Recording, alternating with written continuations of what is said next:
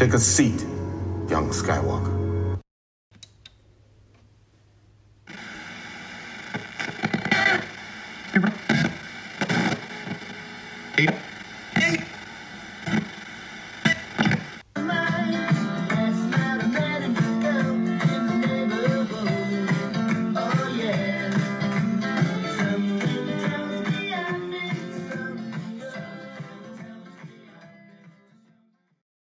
If you're listening to this, you know you found yourself something good. Welcome back to another episode of The Barber's Chair. I'm your host, Austin Maddox, and today we are going to be talking to Shahe Gergian, who is in the country of Australia right now, and got me to thinking a lot about life outside of the United States. You know, I've never been one of those world-traveling people.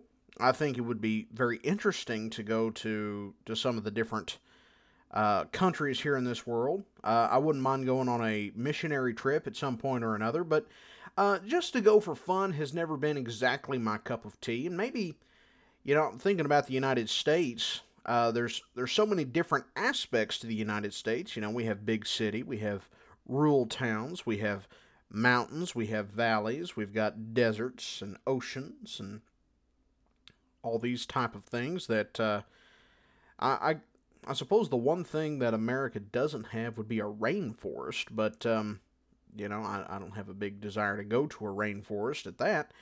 But, you know, I've never had a huge desire to go to someplace outside of the United States. Australia is one of those places I've often thought about going. I wouldn't mind going to Europe and seeing the sights there in many different countries and the history.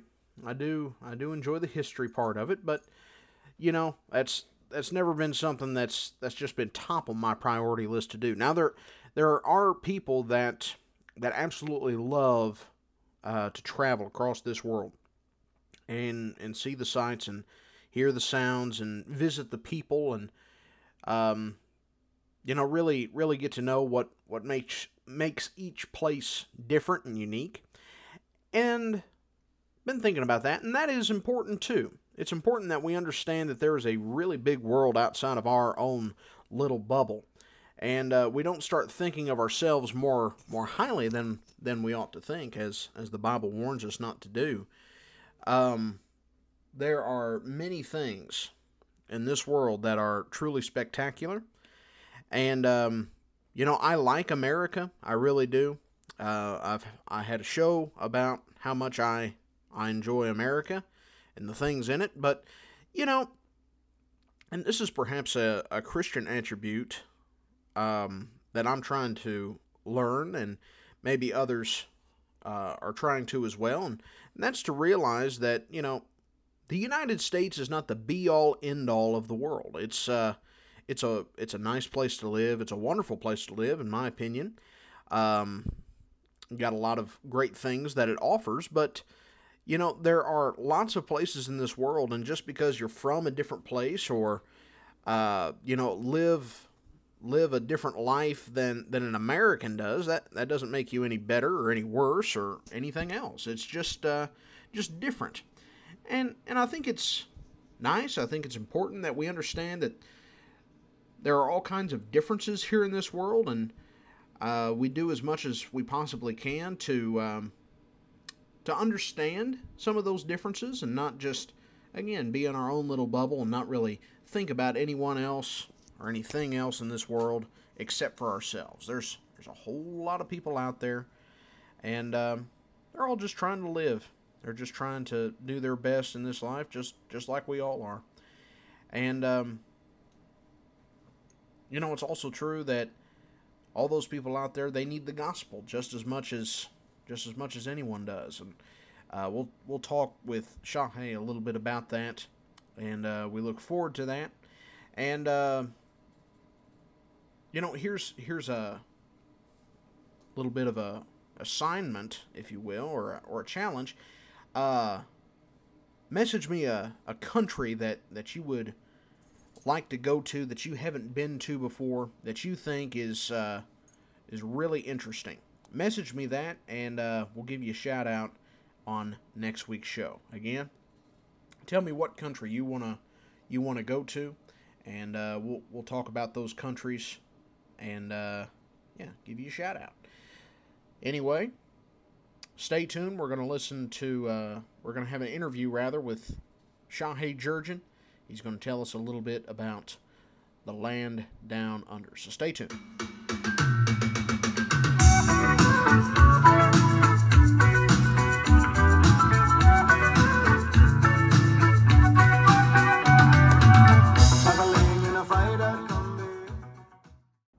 Welcome back. Joining us today is a man from a land down under, and that is Shahe Gergian. How are you today, Shahe? I'm doing great, Austin. How are you? Oh, fantastic. Thank you for coming on the show and answering some questions for us. My pleasure. So how are things there in Australia? Well, things are going really well here. Many people may not be aware of the fact that we actually weren't supposed to be here right now. We moved to Malaysia last fall, September, October time period, and we came to Western Australia to visit the brethren in March of this year. And then when the world shut down, we got sort of stranded here when Malaysia closed their borders, and we've been here ever since. But here we are doing really, really well. We've been really blessed in Western Australia especially to have almost no cases of the coronavirus. There was a brief lockdown period here that was mostly precautionary, and that has all been lifted. The borders in Australia between the states remain closed, so travel is still very restricted in this part of the world. It remains restricted between here and Southeast Asia. Malaysia's borders are still closed. But in Western Australia, everything is going really well, and we're just tremendously blessed to have been here when everything happened the way that it happened, and have been able to engage in the church work here locally, as well as doing some other things. So for us here, it's been really a tremendous last few months. We've been very fortunate, very blessed. Well, that's great to hear. Frankly, it's just nice to hear some kind of good news here in the States. Every day you wake up and something terrible has happened, again. So any kind of good news, abroad is just an absolute breath of fresh air. So, it's interesting to me, many people in the United States, they will proudly say that the U.S. is it's the greatest country in the world, and yet, many of those people haven't actually ventured outside of their own county very much, let alone their own state. So, as someone who has traveled quite a bit, I know, before this particular missionary trip, you've been abroad before.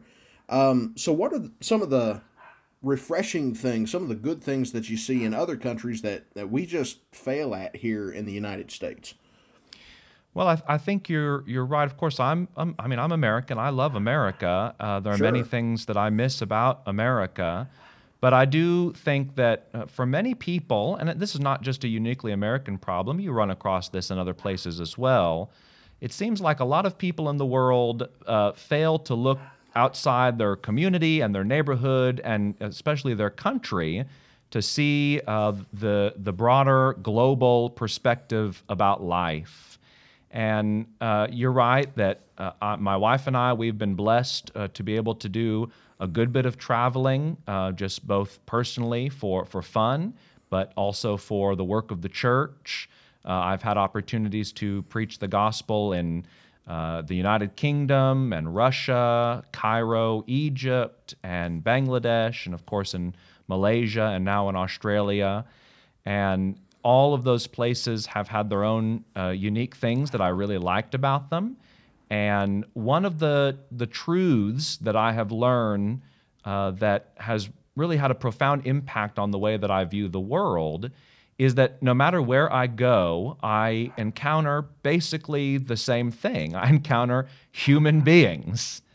And obviously there are lots of cultural and religious and philosophical ideologies that are often, I think, used to divide people against each other.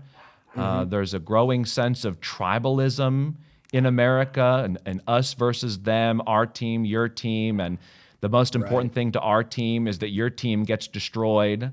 And Yes, and yes. that obviously is a very destructive way of looking at life, looking at the world. And so when you get outside of that American bubble, and you get to mingle with people from across the world, you really learn that people are people everywhere, that everyone is just trying to have as best a life as possible. They're trying to seek for deeper meaning to existence, and people most of the time are just going about their business and living their life. And it's a wonderful thing to be able to encounter that and to meet people where they are, and to be able to come to the realization that America, though it's a wonderful country and has a great many wonderful things about it, is not the end-all, be-all of human civilization.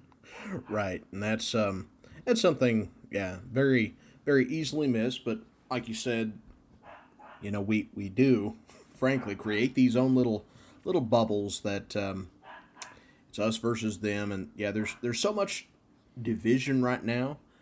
Um, I feel like particularly here in the United States, but perhaps these sentiments are shared abroad as well on some of the current social political issues. But um, yeah, it's an important thing for us to look beyond that, look beyond ourselves, and try to empathize with other people. Like you said, you're just running across people, and I think that's one of the important things the Bible talks about, as far as there's nothing new under the sun.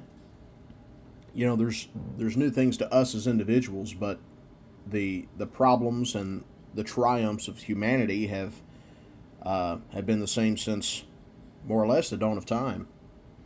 Yeah, that's right. When you think about the idea of tribalism and the us versus them mentality, there's nothing new about that. Obviously, there's absolutely nothing new about that. In fact, we see it in the Bible. We see it on the pages of the book of Acts and the writings of the Apostle Paul, who struggled a great deal with transitioning the mindset of the earliest Christians, who were all Jewish, to the reality that the kingdom of God was global and was for the Gentiles as well, and that in Christ all of those old divisions between the slave and the free man, men and women, and most importantly of all, between the Jew and everybody else, were erased.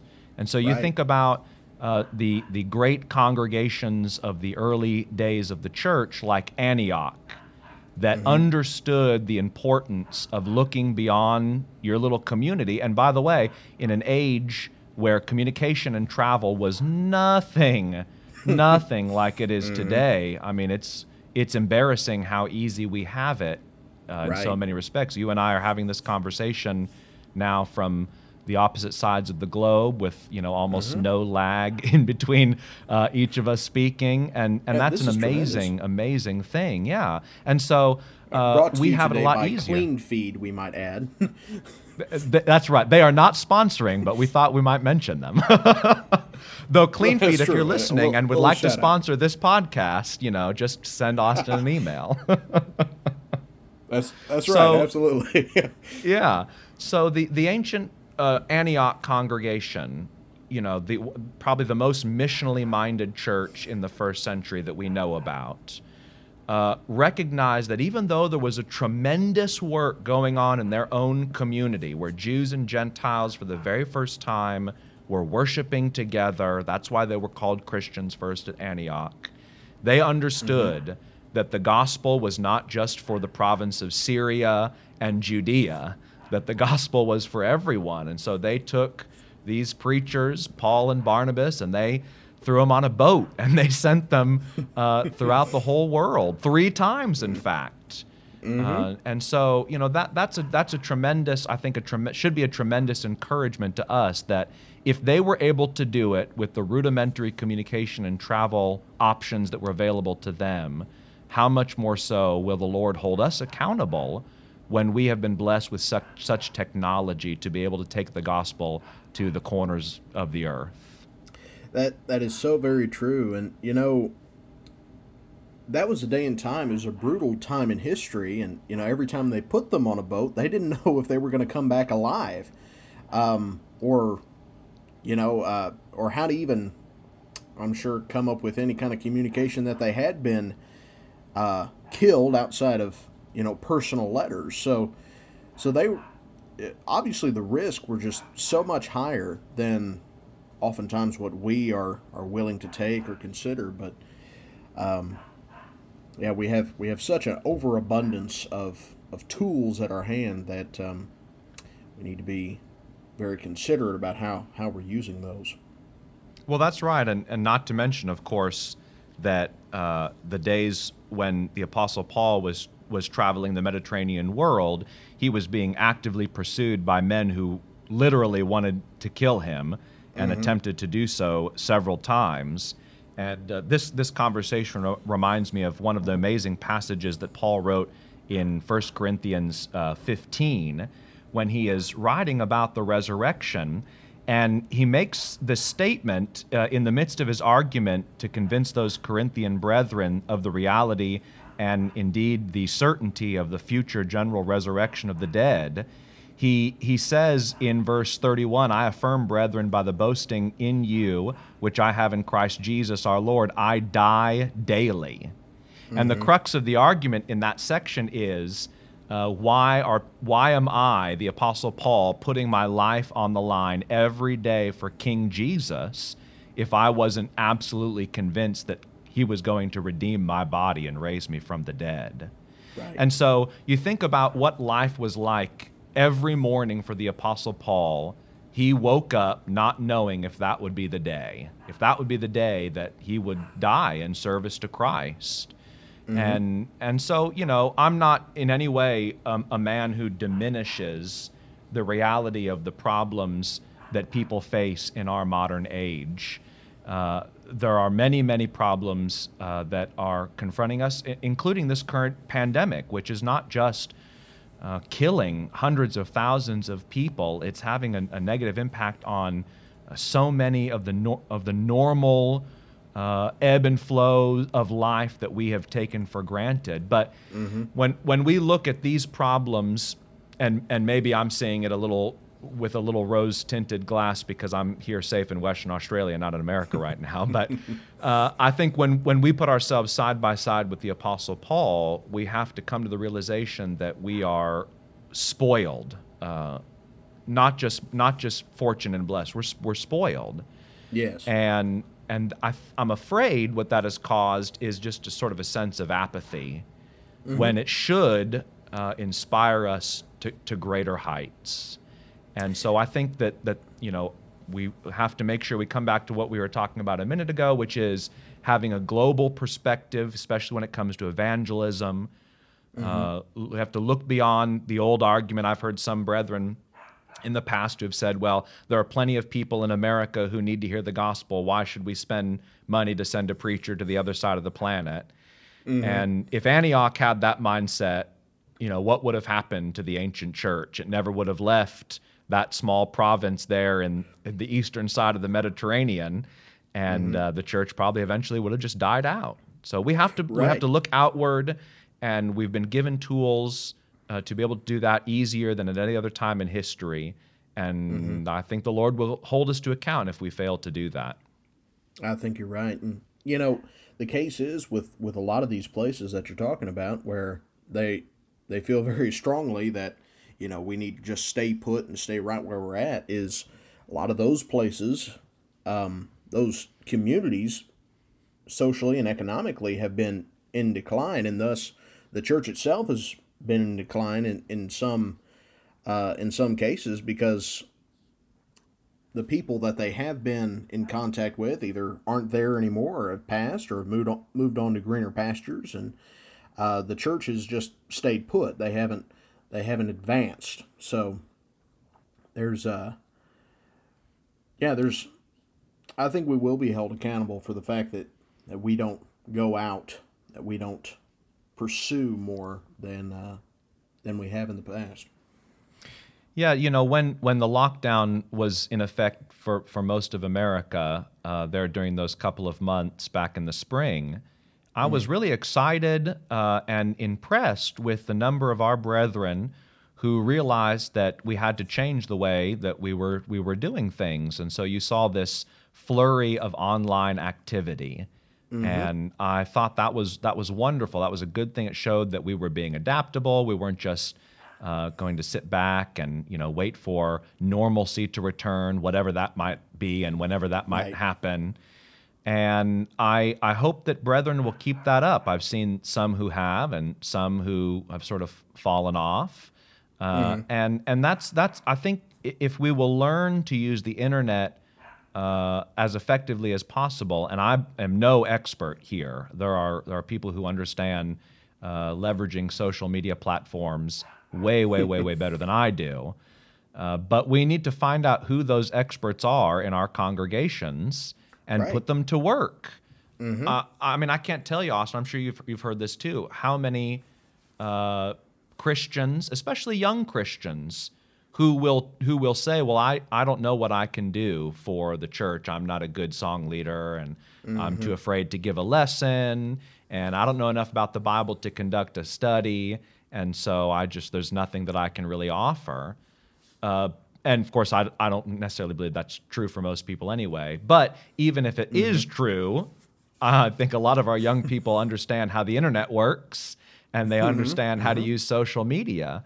And so I hope that church leaders who maybe are not as comfortable with those sorts of technologies will leverage the expertise of our younger members and try to get them on board with starting a congregational Twitter account, and post a few videos or sermons or links or Bible verses.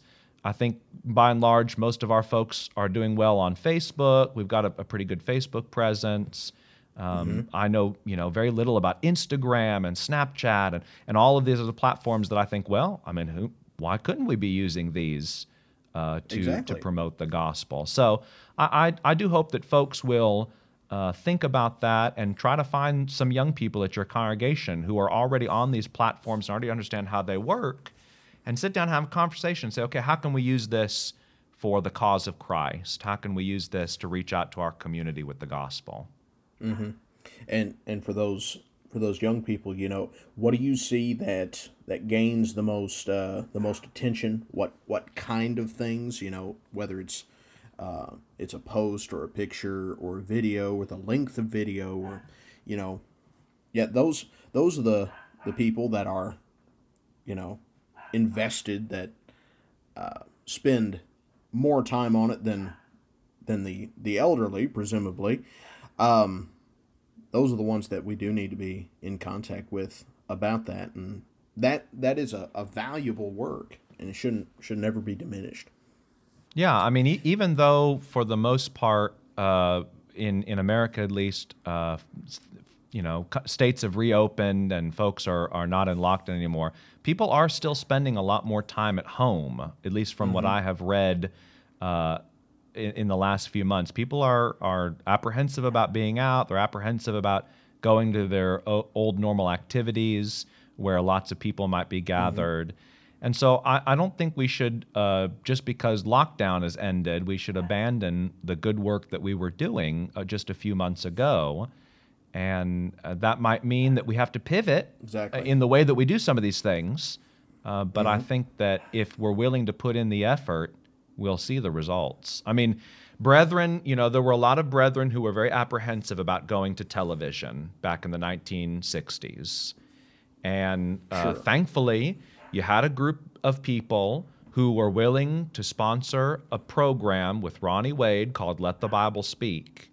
And no one can deny the effect that program had on promoting the gospel in America. I almost said this country. I'm in Australia. Well, perhaps. We don't know, but... We don't know. Who knows the reach of Ronnie Wade?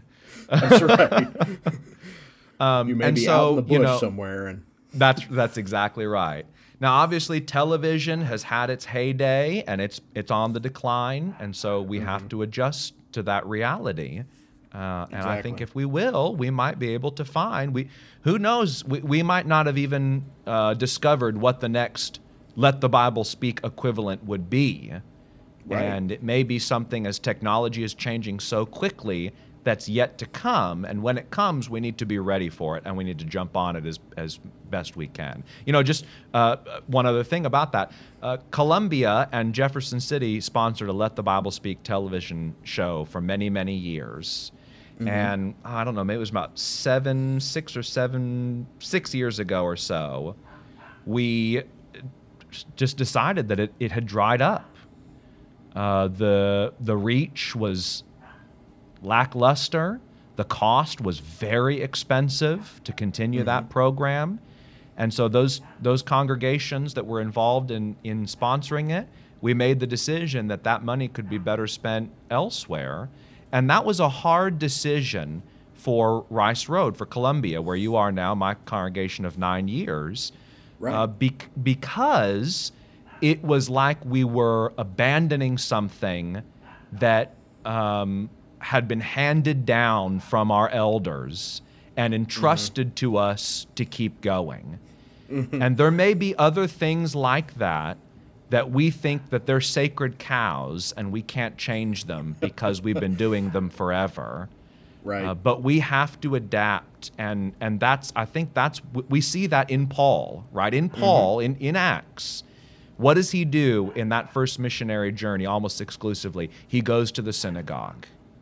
And it's not until the second journey when, after his experience in Thessalonica, and the Jews from Thessalonica chase him to Berea, and then he goes down to Athens and Corinth, where we see this transition, where he finally shakes the dust off his feet and says, okay, I've had enough with these people who want to kill me all the time. I'm going to the Gentiles now. Right. And we can see the effects that had on the church as well. So yeah, it's being able to let go, understand that, you know, if something continually isn't working, that it's okay. We can give ourselves that permission to let go of non-useful platforms of spreading the gospel, and start using ones that are successful. And it's difficult for us to learn sometimes because we're creatures of habit, or we're nostalgic, or whatever the case might be, but an important one nonetheless. Now, I do have some questions as far as how people are accepting the gospel abroad. Of course, the U.S. is I hesitate to say Christian-based, but, founding-wise, people, I suppose, have heard the gospel very frequently here. What's the sentiment about the gospel in other parts of the world, particularly there where you're at in Australia, or in Malaysia, where you spent some time? Well, on your premise, I will just say something about that before I talk about my experience in some of the countries where I've been. Sure. I think we do have this idea that most people in America, they've heard about Jesus, they've heard maybe some form of the gospel, they know about the Bible, they know about Christianity, and they've mostly made up their mind one way or the other. But, Austin, I'm not sure if that's entirely true anymore. Maybe there was a time where that could have been said, and I'm not a professional historian. But I think what we're seeing now in America is twofold. Number one, we're seeing one of the first generations in America, at least in a long time, that was raised by parents who themselves had abandoned religion before their children were born. And so people who are your age and younger, maybe one of the first generations in American history, at least for the last 100 years, that were raised by increasingly irreligious parents. Very true. The people who are the late millennials and the early Gen Zers and beyond, I don't really know how many of them genuinely have heard a presentation of the gospel or have been given an opportunity to actually sit down with somebody to talk about who Jesus is and why he matters. Right. So, it may be that they have some passing familiarity. Maybe they've had Christian friends or something like that, or denominational friends.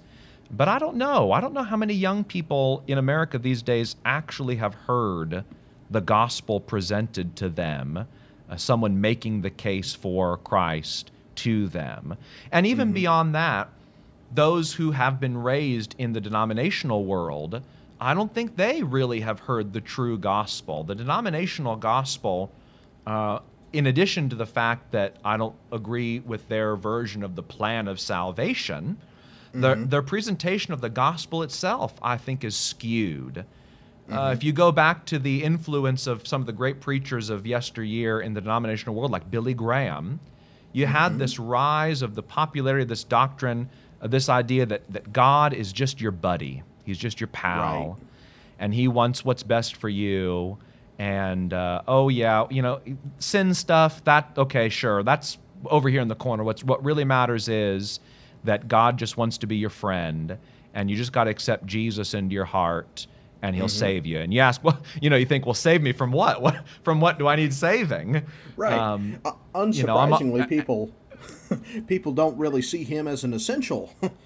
Yeah, that's exactly right. So I do think that I'm not one of those people who believes that there's no opportunity left for promoting the gospel in America and that we should only look to other places. I think that there may still be opportunities that we just haven't found good ways to tap into them yet.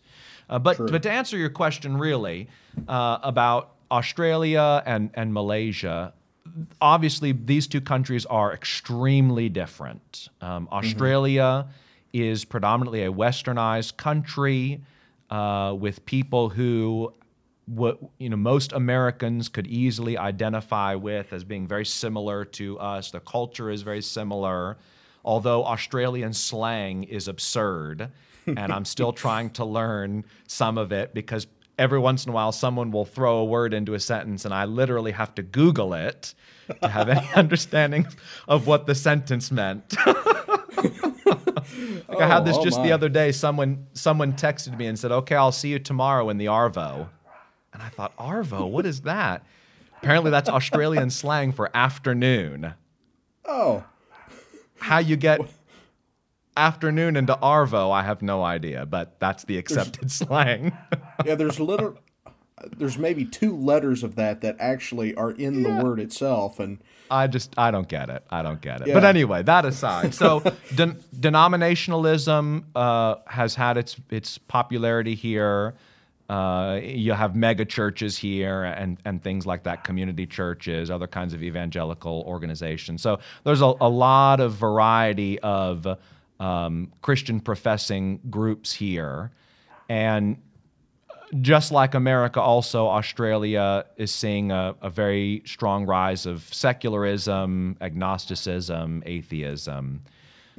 So in many respects, those overlap quite a bit. And the same challenges in preaching the gospel in America are present here.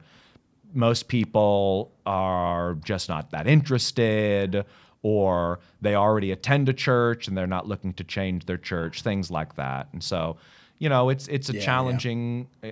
Keith Thompson, who is a phenomenal preacher and a wonderful man, he has been working with the church here, I don't know, over 2-3 decades, something like that. And Keith has a wonderful story of how he came to know the truth and to learn the gospel.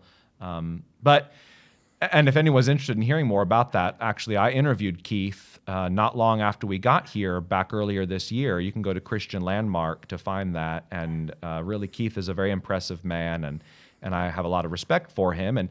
And so, they've had some of the same challenges here. Now, one thing that happened here a few years ago, and I won't tell the whole story because I don't want to take up all of our time, is that they had an opportunity to start a new congregation in a community that has a large population of Aboriginal people.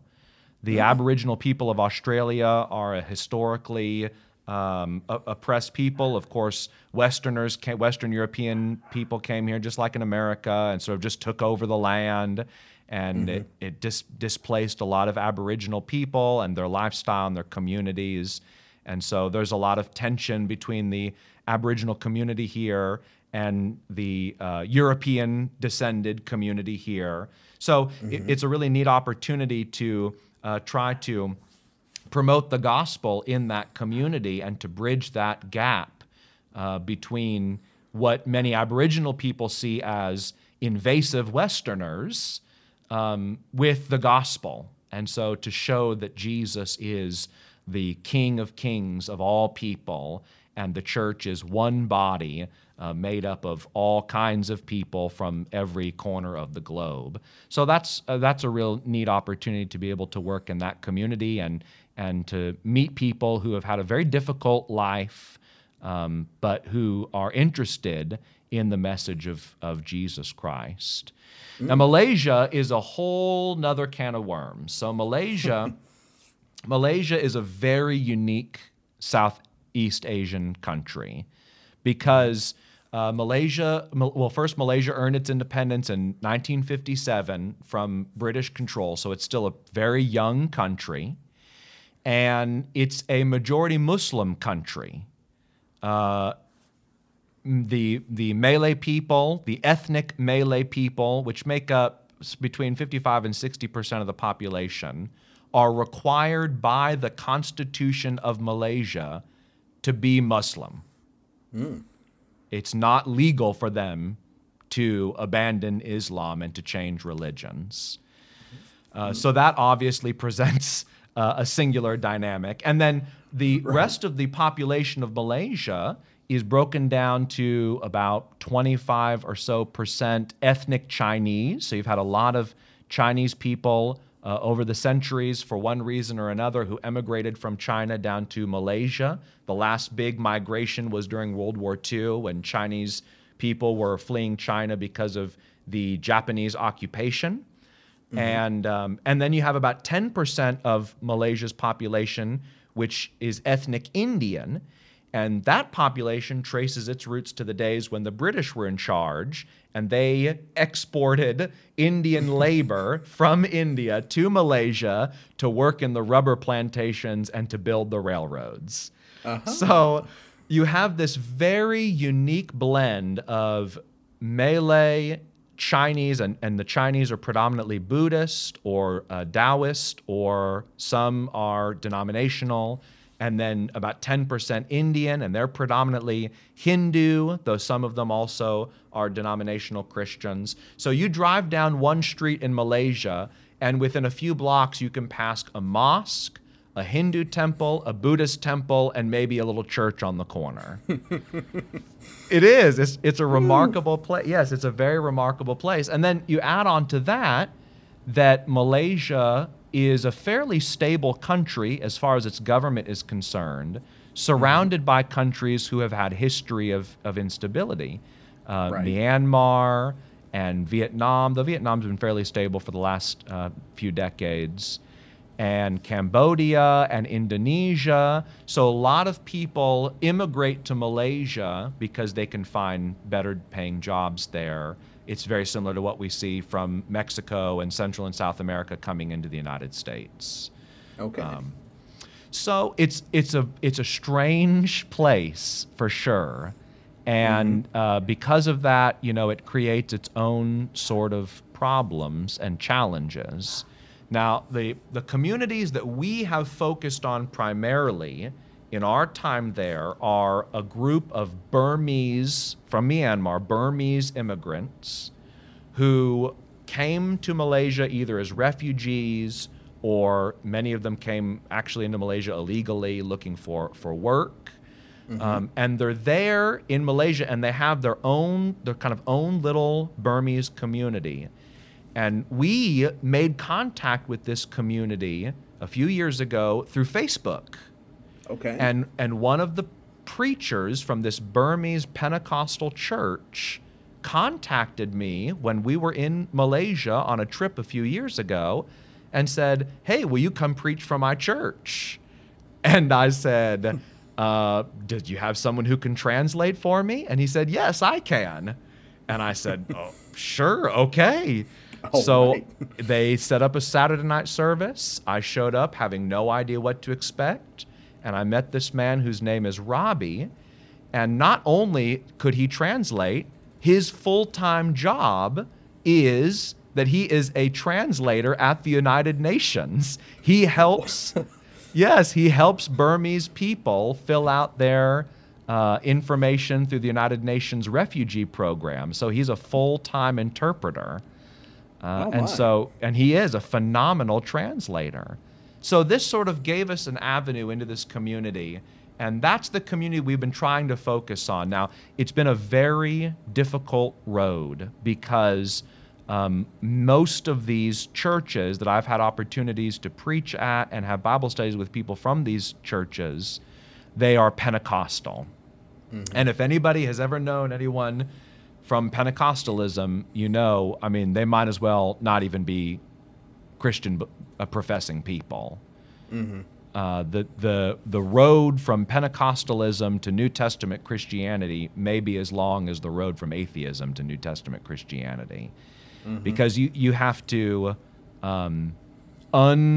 unlearn with them so much denominational jargon and baggage that mm-hmm. they just completely take for granted and has just totally inundated everything they believe and everything they practice.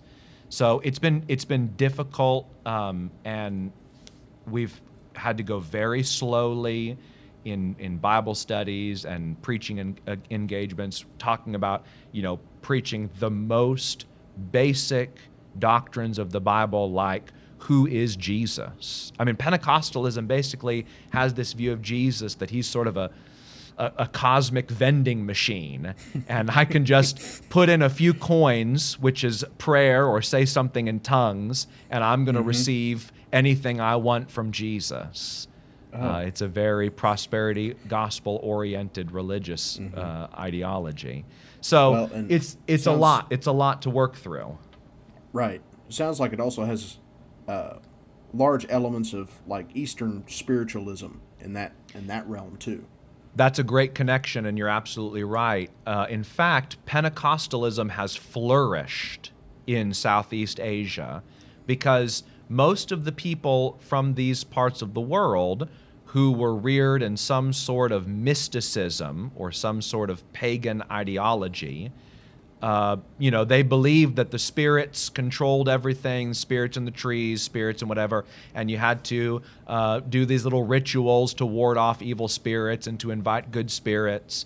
And so these Pentecostal missionaries came in, and they basically just substituted tree spirits with the Holy Spirit, and everything mm-hmm. else was left the same. So you can imagine how easy it was for Pentecostalism to thrive in Southeast Asia, and it has. Yes. It is by far the dominant force for Christian professing religious groups in Southeast Asia, and not just among Burmese communities. In Malaysia, the Chinese churches are just absolutely dominated by this kind of Pentecostalism, as are many of the Indian churches. So mm-hmm. it is a force in Southeast Asia for sure. Mm.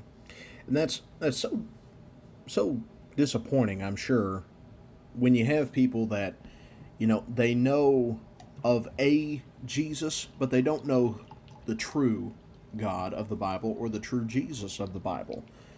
But I'm sure because they recognize a Jesus, that they are therefore classified Christian in many people's minds. So that's truly a hurdle to jump across. Yeah, and it sometimes makes it harder. In fact, I think it might always make it harder. If you're dealing with someone who knows that he's not a Christian, has never professed to be one, but is open to the idea of Christianity, you at least mm-hmm. have a straight line trajectory that you can follow. When you're dealing with people who not only believe they're already Christians, but are certain of it because they have been taught that if they can manifest certain signs, like tongue speaking, that they can be assured of their salvation. So not only do they believe they're Christians, they're highly confident that they're already Christians. And so moving back from that to a place where then people will be open to what the gospel message actually is extremely laborious. I can only imagine. Now, one thing I am interested in, particularly in Malaysia, of course, Australia being an English-speaking nation, but one with, as you've said, some interesting slang. When you don't have a guy like Robbie with you, who's a very good translator, how does the language barrier affect you guys there?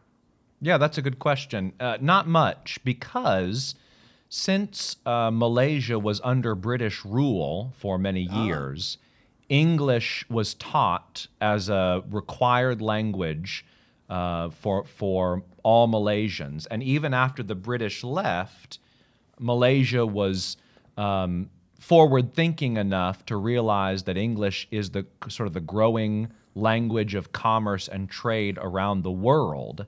So English is still, to this day, compulsory in Malaysia. Now, not everyone speaks great English. For some people, it's sort of like, you in America, you take your 2 years of Spanish, and then that's about it. And that's how it is for some people in Malaysia. But most folks in Malaysia, especially the ones who are of Chinese and Indian ethnicity, because it's emphasized more in those communities, are English-speaking. Especially actually in the Indian community. The English is very, very good in the English community. A little bit less so in the Chinese, ethnic Chinese community. And maybe even then a little bit less than that in the Malay community. But by and large, you go to the grocery store, you go to a restaurant, you're walking through the mall, which Malaysians love. Everything is a mall. I mean, it's like 1990s USA. There's a mall on every street corner. And it makes sense in Malaysia because it's a tropical climate, so it's wretchedly hot 365 days a year. You want to get in the air-conditioned mall as fast as possible. You just drive from parking structure to parking structure, and then you get in that mall real quick to get into the air conditioning. But so, as you go about, most people you meet are going to speak at least passable enough English to have a conversation. Now, having a full-on Bible study, that might be a little bit more difficult. But that doesn't. Sure. Other than the Burmese community, where a translator is definitely required, I've not come across enough of a language barrier. We live in when we're in Malaysia, of course, we live in an apartment building, and the apartment building where we live actually is a very unique place because it just happens to be, for some reason, attractive to a lot of international tenants. So there are a lot of people at this apartment complex. And when I say apartment complex, it's 33 stories high. It's huge four apartment buildings that are as you would expect, on top of a mall. So from my apartment on the 26th floor, I just hop in the elevator and I can ride down to the mall, and there's a Starbucks and a McDonald's and all kinds of ridiculous stuff down there. Yeah. But anyway, so there are a lot of international students who are living in Malaysia to get a degree, or there are a lot of international high-tech employees, people who are in software development or in engineering or something like that. And a bunch of them live in this apartment. So we, in this apartment, come in, and my wife especially, who's really involved in community activities for the kids especially, we come into contact with people from Bangladesh and India and Pakistan and North Africa and other parts of South Asia. So it's really quite a melting pot. And the one commonality is that almost everyone there speaks English, because people who are from India or Pakistan or some other place, they will learn English in their home country, and then knowing that one of the places they can go is Malaysia, since most universities conduct their classes in English. Well, that's I did not know that. That's actually really, really interesting. Yeah, very convenient for us for us Yes. Yankees who, just speak the one language and are a real pale in comparison. I mean, I'm amazed at people who are multilingual. It's so impressive to me. Brother Vincent Su, who is the main leader of the church in Kuala Lumpur in Malaysia, he speaks English, of course. He speaks Mandarin. He speaks Cantonese. He speaks Malay, which is the language of Malaysia. So he's ethnic Chinese, but he's Malaysian, born and raised in Malaysia. And he speaks several other dialects of Chinese. So he speaks like over 5 languages fluently. Oh, wow. And I'm just over here with my pathetic English, feeling pretty bad about myself. But thankfully, my American ignorance of only knowing one language isn't too much of a detriment to me in Malaysia. It is one of the unique places in the world where we can go and be effective without needing a translator because English is so common. Well, that's absolutely wonderful. And I, like you, am very impressed with the ability of bilingual people, or however many languages that they speak. That's tremendous. Yeah, it's something that it's something I think that our brotherhood needs to take a little bit more seriously. With our son, when we were in Malaysia, of course, now we've been down here in Australia for a time, and hopefully it won't be too long before we can get back to Malaysia. But my son, Ethan, he's 4.5 now, and so he's starting to get of school age. And just before we left Malaysia, we had enrolled him in a local school there in Kuala Lumpur because we wanted him to learn Mandarin. This was a school that taught both English and Mandarin to its students. And I'm hoping that we can get back and that he can at least get a handle on the base of the language. I mean, Mandarin is a language that's spoken by over 1 billion people.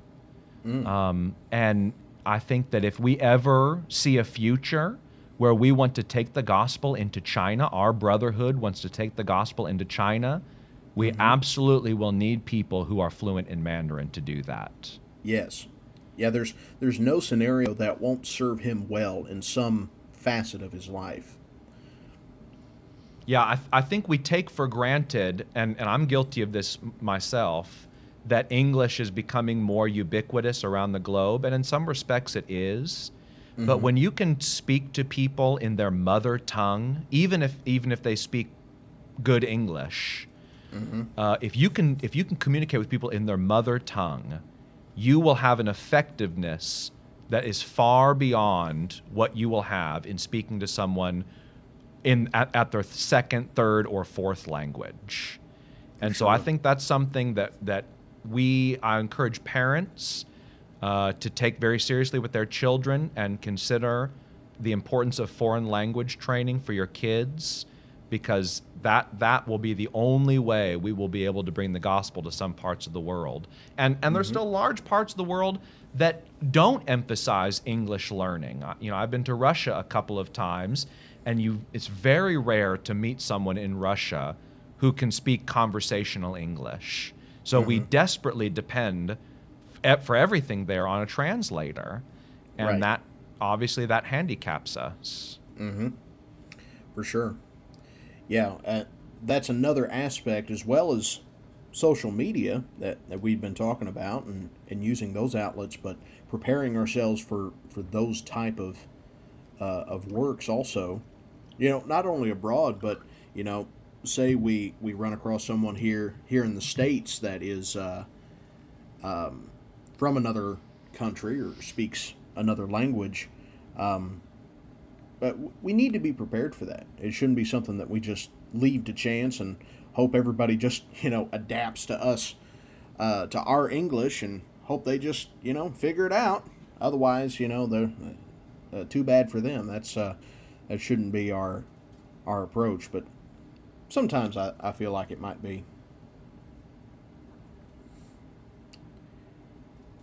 Okay, one final question here before we let you go.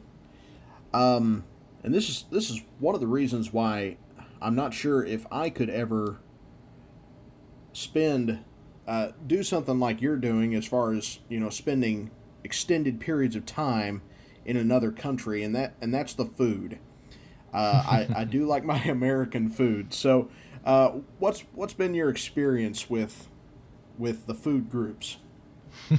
Well, I'm a fairly adventurous eater, so it's not as much of a challenge to me. Now here in Australia, it's there's a lot of Western food. They like a lot of meat pies, and they'll serve literally anything with a side of French fries.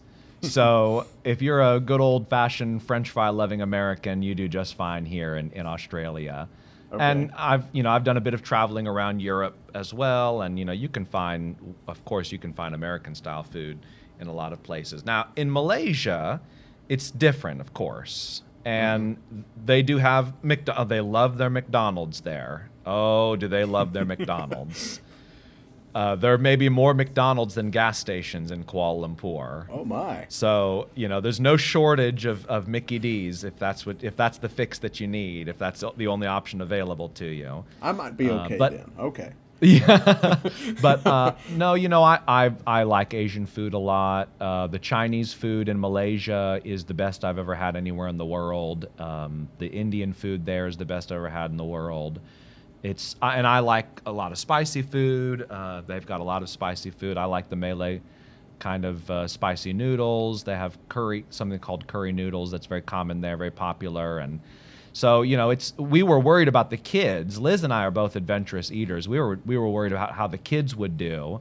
Mm-hmm. And my children's favorite restaurant in Malaysia is the Chinese food restaurant. Really? And they oh yeah, my kids are half Asian now. I mean, they absolutely love Chinese food, and they like Indian food too. It's just spicier, so it's a bit difficult for them to handle some of those dishes. But they're really adaptable. I'm just amazed at how adaptable my kids are. We came down here, like we started this conversation in March. We didn't even bring all of our stuff. We were only supposed to be here for 2 weeks. Most of our stuff is still up in Malaysia in our apartment. Oh my! And so we came down here for just a 2-week trip. We didn't have any winter clothes. It's winter time now here. We're on the southern hemisphere. We had winter clothes that we brought with us for the eventuality that we may end up in Australia during the winter time, but we didn't bring any of them because it was still late summer, getting into early autumn when we came down here. So, we of course you worry about your kids and but they're just unbelievably adaptable, and so they're doing great. But as far as the food goes, I think you get hungry enough anywhere you are in the world, you get desperate enough, and you'll be just fine. I wouldn't worry about it, Austin. I think you could do just fine. And you always have McDonald's to fall back on, so I think you got to give it a try, especially coming here to Australia. I mean, here in Australia, you can get any kind of normal Western food. They've got pretty good burgers here too. Okay. I hope now that we're getting to the end of the show, maybe anyone in Australia who might have been listening has already fallen off. I mean, I will just say that American burgers are better. Nothing beats an American burger, but the Australians they do a passable burger. Well, that's, we have to be good at, something. We have to excel at something. Yeah, that's right. Might as well be listen, the hamburger. Nobody does beef like America. There's no doubt about it. That's right. Well, hopefully, Lord willing, whenever you guys get back, we need to go down to St. Louis to the Tenderloin Room and get another one of those amazing ribeye steaks. I've been. The sad thing is that steakhouse has ruined me for every other steak. I still love steak, but this is. I know. This is good. It's like. Yes, and I feel the same. Clint de France was the one who introduced the Tenderloin Room to me, and I have felt the same way for years. You want to both bless and curse him. Yes. And I know James tells us we ought not to do that, but I really want to sometimes because I can't eat a steak anywhere else either without thinking about the Tenderloin Room. Right. Well, thank you so much for coming on. I really appreciate your time, and just wish you the best in your work there, and you're doing a good work, and we're all rooting for you and praying for you and your family, and like I said, just wish you the best.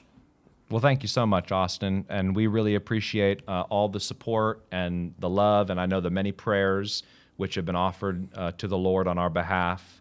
And it means a lot to us. We really, every time someone sends us a message just saying they're thinking about us or they've been praying for us, it really is very encouraging to know that the saints are behind us. And so we of course are enjoying ourselves, missing everyone at home, but mostly just trying to stay focused on the work. And the Lord's been very good to see us through that.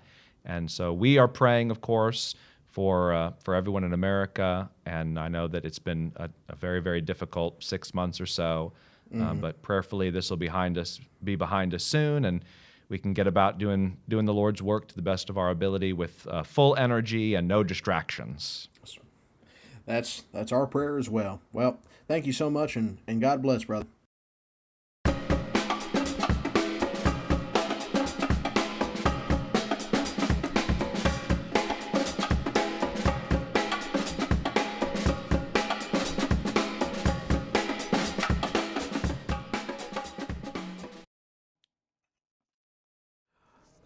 And welcome back. We really appreciate that interview.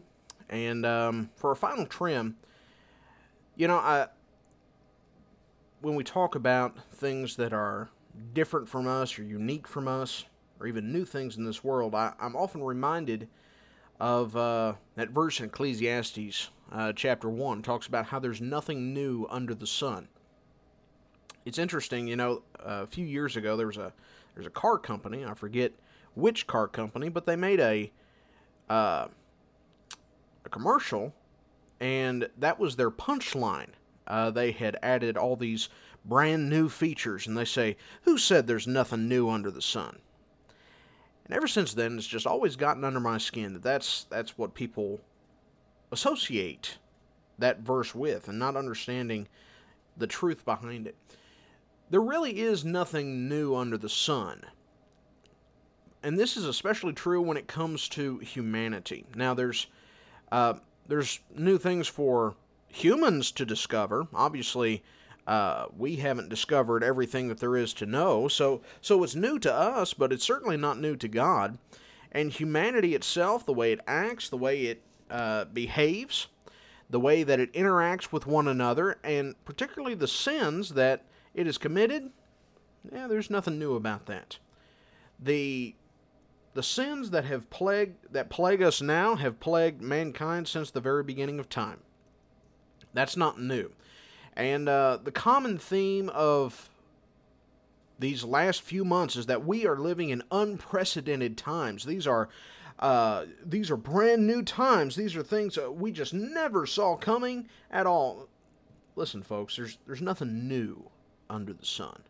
What's going on today, it's new to us perhaps, but it's not new to God, and it's certainly not new to humanity. It's just new to us because we're experiencing it for the first time.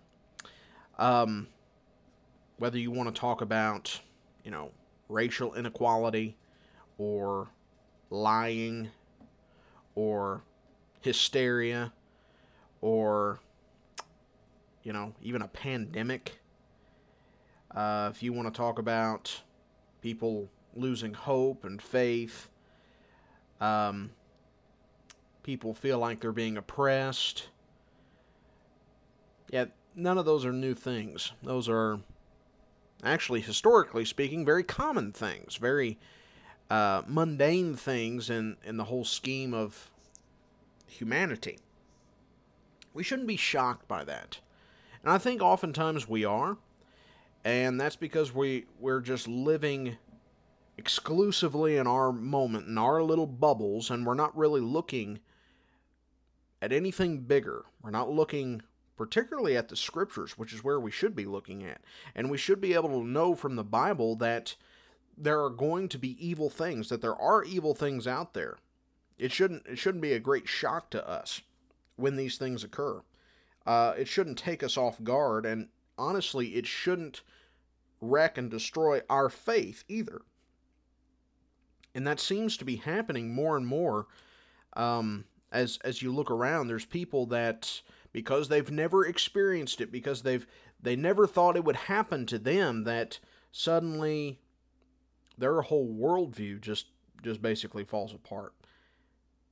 As a Christian, that shouldn't happen. That shouldn't be what happens to us. We should be able to look beyond that and understand that bad things have been happening all throughout humanity and all throughout the world. The struggles that we face aren't unique to the United States.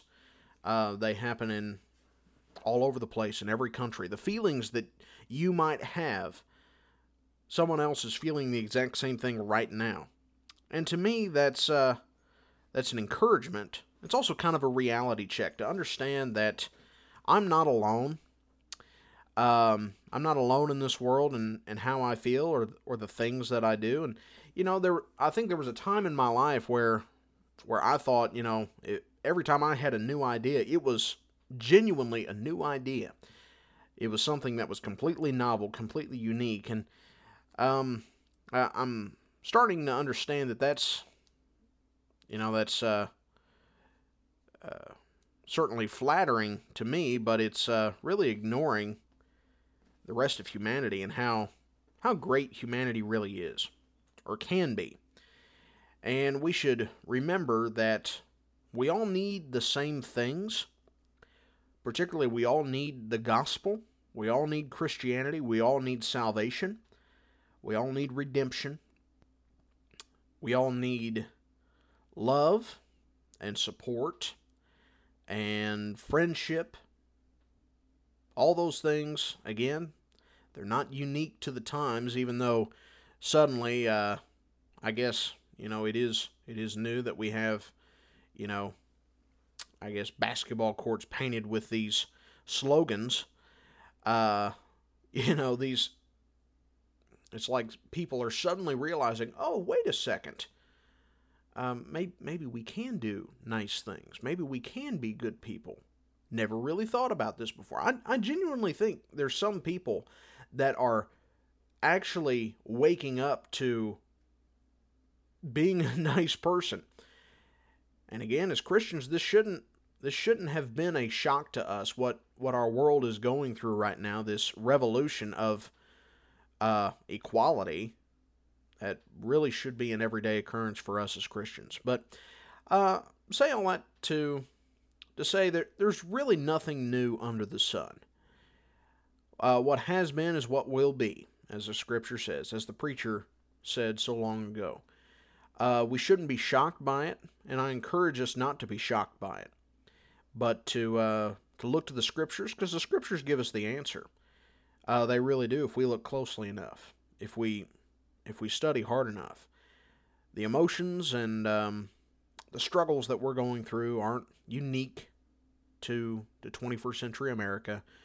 They have been going on, and unfortunately, in some cases, perhaps will continue to go on in some part of the world.